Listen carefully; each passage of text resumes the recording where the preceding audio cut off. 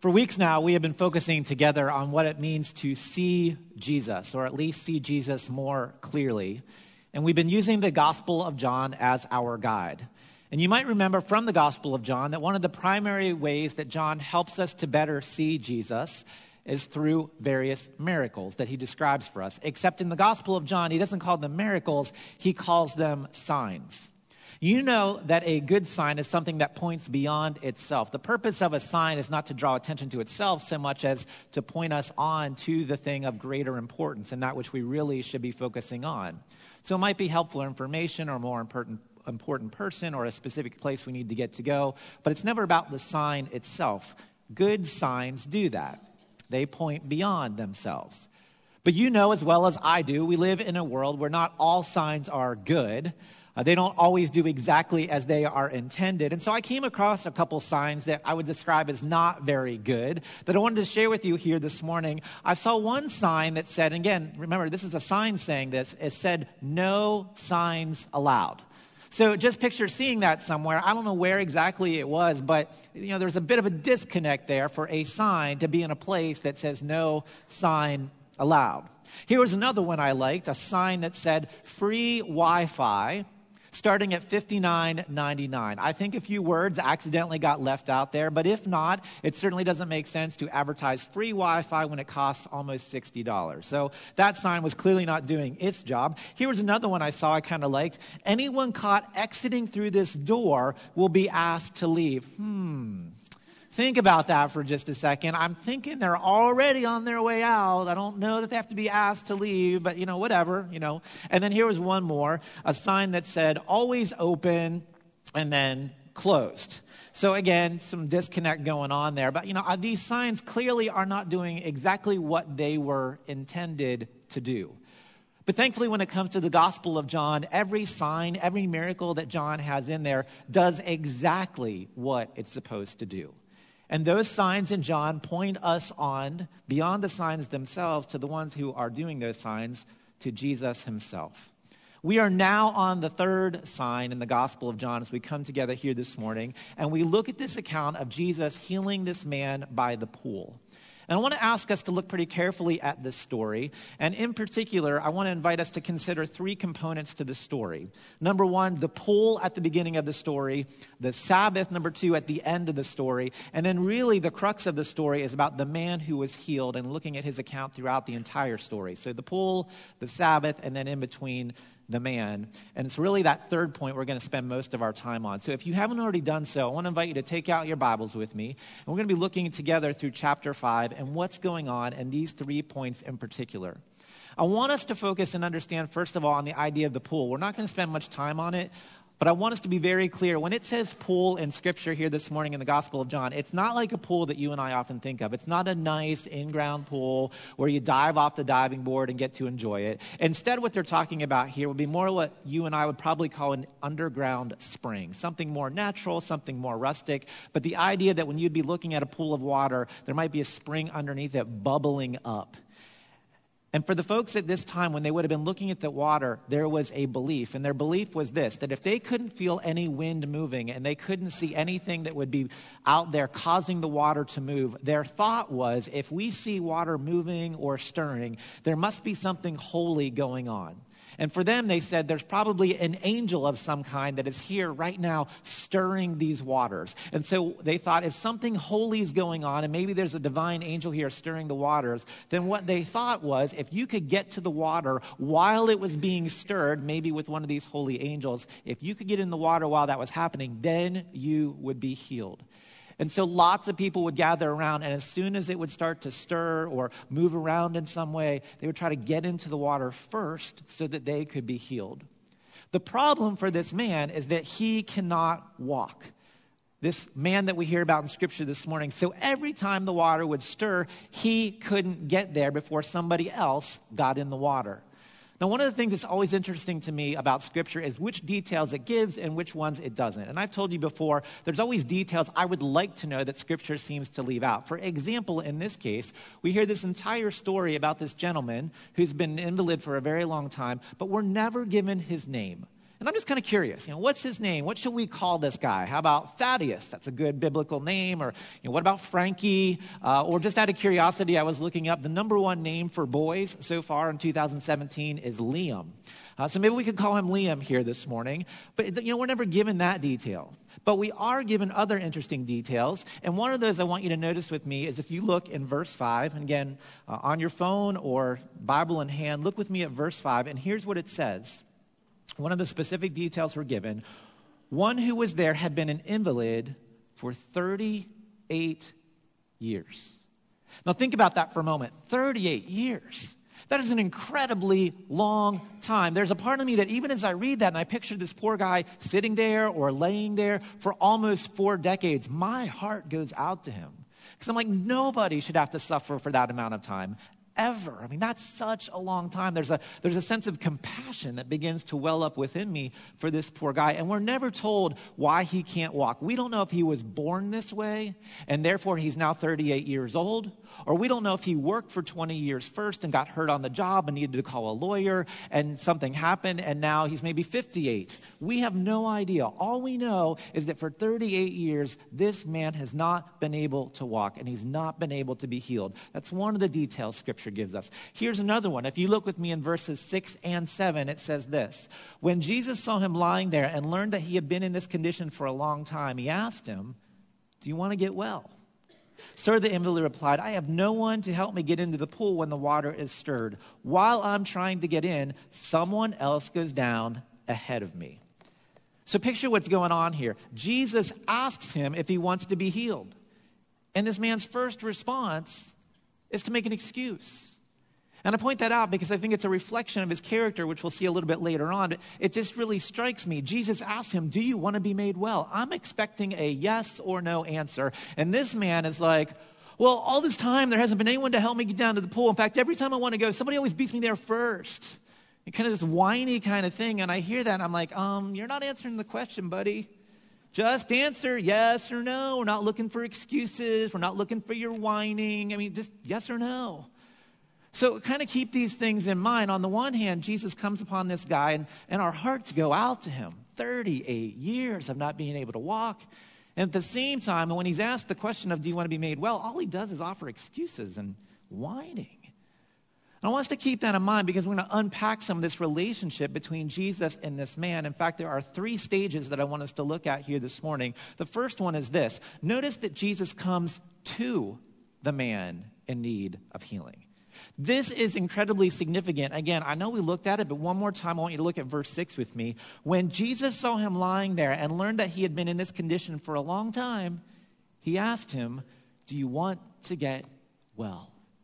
We almost get the sense that Jesus comes upon this man, realizes it's been almost 40 years of not being able to walk, and it's like his heart just goes out to him. But notice, Jesus approaches him first. Jesus goes to him first. It wasn't the man who asked the question first. It wasn't the man who sought Jesus out. It's Jesus doing the asking first. And that's incredibly, incredibly important for us because we find here a biblical principle that you see throughout Scripture. And this is one of those times I'd want to put the neon lights on and say, please don't miss this. Here's what I want us to understand from that point. It's this. If we ever find God, it's because God first came searching for us. In the United Methodist tradition, we call this prevenient grace. And I want us to get that. This, again, is so important. We see it over and over throughout Scripture. Our hearts are almost our hearts are almost set up against God in some ways. I mean, on our own, we rarely seek out God. If you go back to the beginning of Genesis, you remember that when Adam and Eve had a chance to worship God, what happened? Eventually, they chose their own way. You and I are exactly the same way. We have a tendency to run from God. And so God, in God's wonderful grace and God's wonderful love, is proactively always searching for us, pursuing us, coming after us. Whether we're ignoring God or even for those of us actively rejecting God, God loves us so much that he's always pursuing us. So that he comes along and at some point can almost prick our heart to help us be open in a way we were never open before. And the Bible tells us this over and over. For example, in John chapter 6, verse 44, it says this. Jesus is talking. He says, "No one can come to me unless the Father who sent me draws them." So God is working first. Acts 16:14, the Lord opened Lydia's heart to respond to Paul's message. And then 1 John chapter 4, this might be one we've heard before. We love because God first loved us. This God loves us so much. He comes proactively looking for you and for me.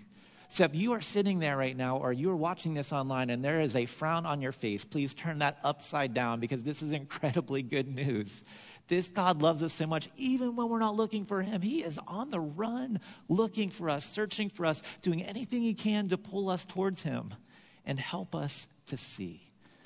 One of the things that comes to mind for me is a couple weeks ago, I saw almost on the same day, the same thing was happening, but two completely unrelated people. Two of my friends on Facebook put about the same thing on. They had been with their dogs, and their dogs had somehow gotten loose and took off, and they were lost.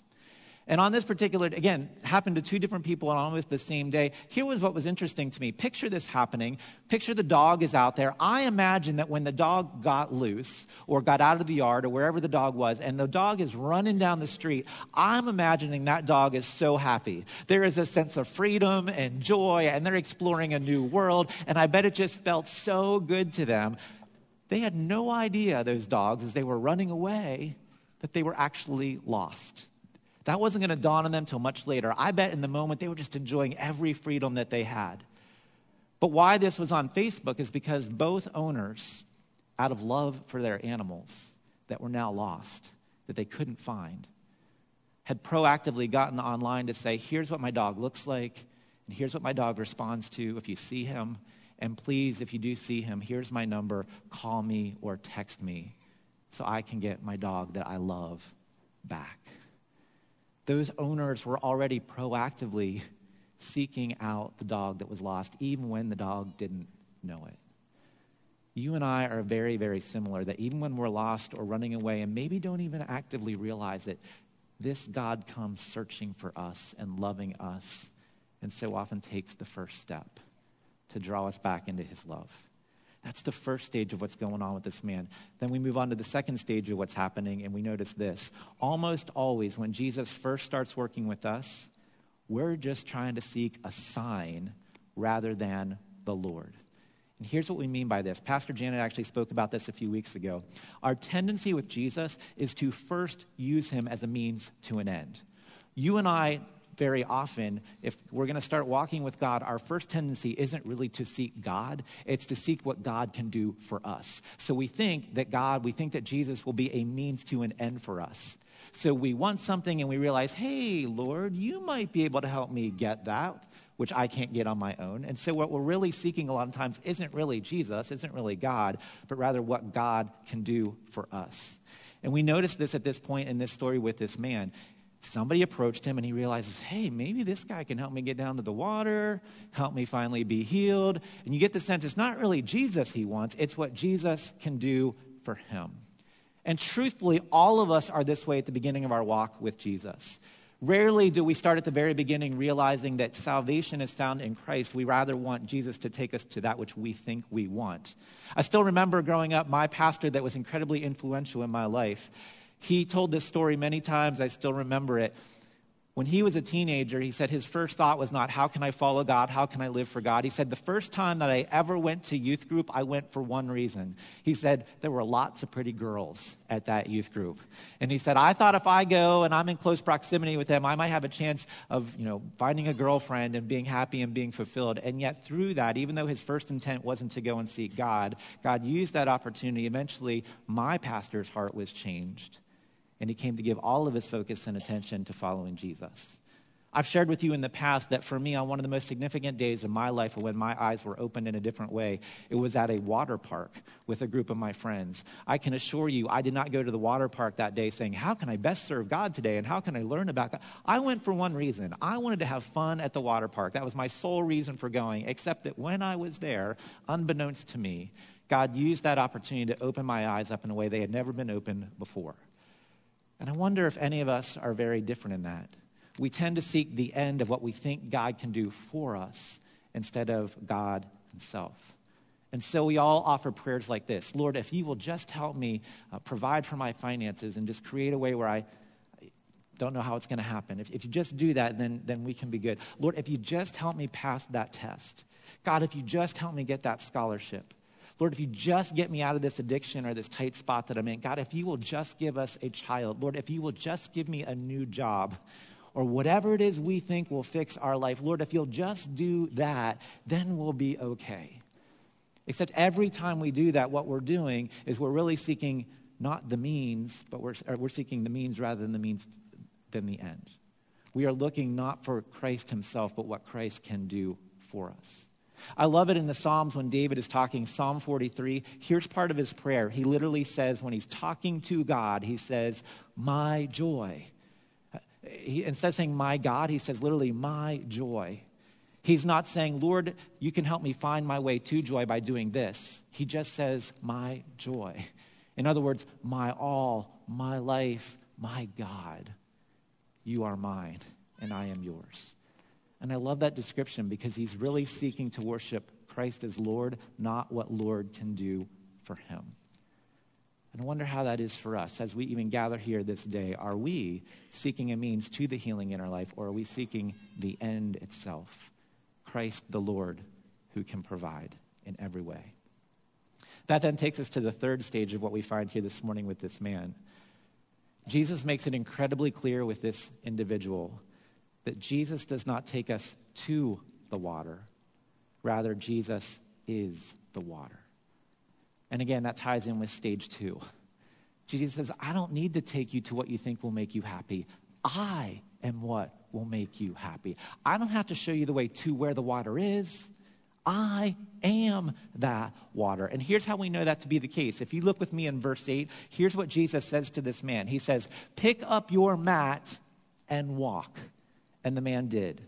He didn't say, come over here or let me come to you and put your arm around me and we'll limp together down to the water where you'll be healed. He says, pick up your mat and walk. Why? Because I'm the water. I'm the stuff. I'm the healing. I'm what you've been searching for. I'm what you want. I'm your salvation. You don't need that. You need me. So just pick up your mat. I'm the healing you've been wanting and looking for. Receive me. And because of that, I offer you healing. Get up, pick up your mat, and walk. Now, you might remember when we started this sermon, I said we were going to look a little bit at the pool and about this man and his account throughout the story. But we also mentioned there's some stuff going on with the Sabbath and what's happening there. And 2 times in this passage, the idea of Sabbath comes up. In verse 10 and verse 16, we find that the religious folks are there, and they come to Jesus, and they say, you are healing on the Sabbath. That's not okay. That's not allowed. And Jesus looks at these folks, and look what he says in verse 17. Again, they're accusing him. They're saying to him, you're healing on the Sabbath. You shouldn't be doing that. And Jesus says, verse 17, well, my Father is always at his work to this very day, and I too am working. Now, I want us to kind of freeze frame here for just a moment and hear what's going on there. The rabbis taught, their whole understanding was that only God Almighty, only God the creator of the universe, could work or do anything on the Sabbath without sinning. It was only God that could do that. And so they come to Jesus, and Jesus is like, well, yeah, my Father and I were working. What's the big deal? And the religious leaders would have been like, you can't say something like that. Only God can work on the Sabbath. And again, Jesus is like, yeah, my Father and I, we're working, we're doing our thing. Now, you and I might not fully get it. But to these religious leaders, it would have hit them like a tidal wave. This would have been one of the most blasphemous things that Jesus could possibly utter, and he didn't even blink saying it. They would have looked at him and thought he is a crazy, absolute lunatic. And that's why it then says in verse 18, he was even calling God his own Father, making himself equal with God. And he didn't even flinch. I mean, this just would have blown them away. And then when you finish this passage and you hear about them wanting to kill Jesus, that's one of the reasons why. Because on this Sabbath day, Jesus dares to work and identify himself on top of that with the God of the Sabbath. Now, here's part of what I think John wants us to see in this miracle that I think is absolutely beautiful. If you go back to the beginning of creation, back in Genesis, you remember that God made everything in 6 days, and then it says on the 7th day he rested, he took Sabbath, he paused. He did that, God did that, not because he was tired and exhausted and needed to stop. When he did that, he paused because creation as he had designed it had reached its full fulfillment. It was as God desired. It reached its full healing in a way. It didn't need anything else. And therefore, in its completeness, God could stop and rest and enjoy. And now here is Jesus with this individual. And it's almost like on the Sabbath, he is now bringing full healing and completeness and fulfillment to this man who hasn't been able to walk for 38 years. And he's doing it on the Sabbath, a day in which this man finally, after 38 years, and now with this healing, could finally rest and be healed and be who he'd originally been intended to be without the infliction of being unable to walk. I don't know if you remember earlier in the Gospel of John, John describes Jesus as the Lamb of God. One of the ways we see Jesus is as the Lamb of God. It was a way of reminding us of Jesus being that Passover lamb, the only one who could wipe away, atone for our sins. Now, here we are later in John, and Jesus is described as the Lord of the Sabbath, which means he brings a deep rest and a deep healing and deep salvation that only the God of Sabbath can bring. When God rested from his work in Genesis, again, it wasn't because he was tired. It's because he was satisfied and at peace. I love the way C.S. Lewis says it. He says, here's what Jesus is saying here. All you who labor and are heavy laden, come to me and I will give you rest. Take my yoke upon you. If you live for anything else, it will crush you. You will constantly be restless. You will constantly be searching. And you will constantly feel the weight of everything. So this day, come to me. And whatever is keeping you from me, whatever it is that is a barrier to you seeing me, wherever it is that you need healing, come to me. For I am your rest. I am your life. I am your food. Do you see? And that's what this man who's being healed has the opportunity to receive.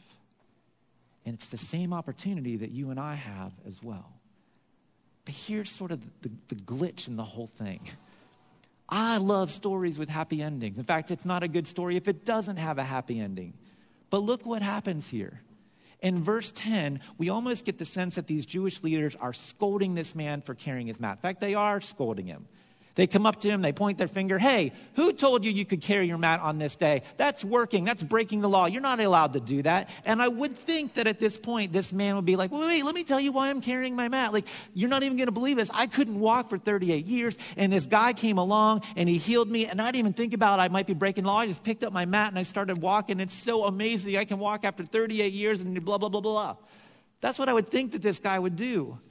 But that's not what he does. In verse 11, this guy doesn't say, let me tell you about Jesus, or let me tell you what happened. He just says, hey, not my fault. The guy who healed me, he told me to pick up my mat and walk. Hey, it's his fault. If you want to be upset at someone, don't be upset at me. You be upset at him.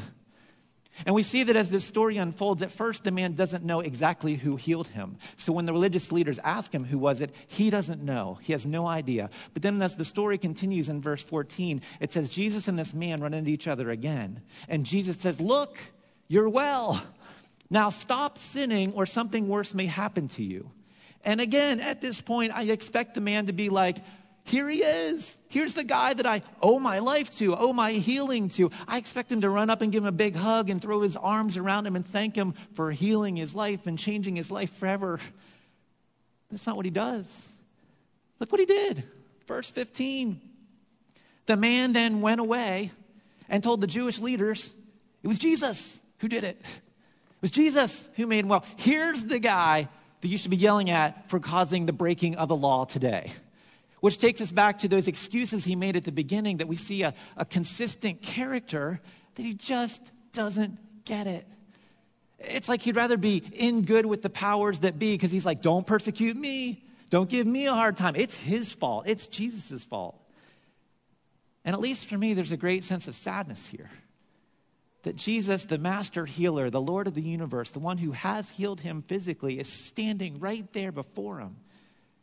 And he doesn't see it. He doesn't see Jesus for who he is. And at least for me, I'm like, wait, that can't be the end of the story. Like, where's the line that says, oh, suddenly he gets it?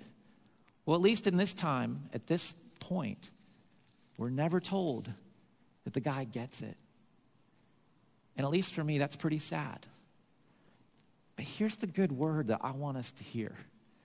Just because this guy who had been healed after 38 years, just because he didn't get it, doesn't mean that you and I don't have to get it.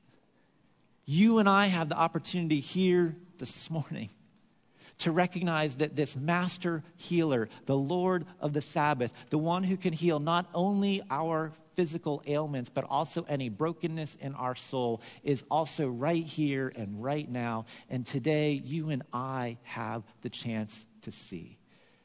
We don't have to be like that guy.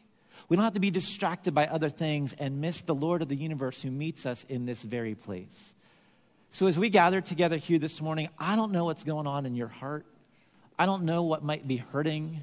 I don't know what might be broken. I don't know where we need that healing. But know this, the Lord of the universe meets us here and now to offer that healing and to allow us to see. And I pray this day that we would be willing to step back and say, Lord, I want to see you for who you are. I mentioned a while ago the idea of prevenient grace. Could it be that God has been at work, and is it a mistake that on this particular day, at this particular time, whether in this space or watching online, that God has been at work the whole time to bring us to this very point, to say, now, see. And whether we've been here 1,000 times before or today's our very first day, maybe it's not a mistake that God has been at work pursuing us and loving us so that in these very moments we can say, Lord, I see you. Come and heal me. Come and stir the waters of my soul and bring forth your healing. I pray this day that we'll realize we don't have to be like this man, but we can be healed not only physically, but in the very depths of our soul. May God help us to see.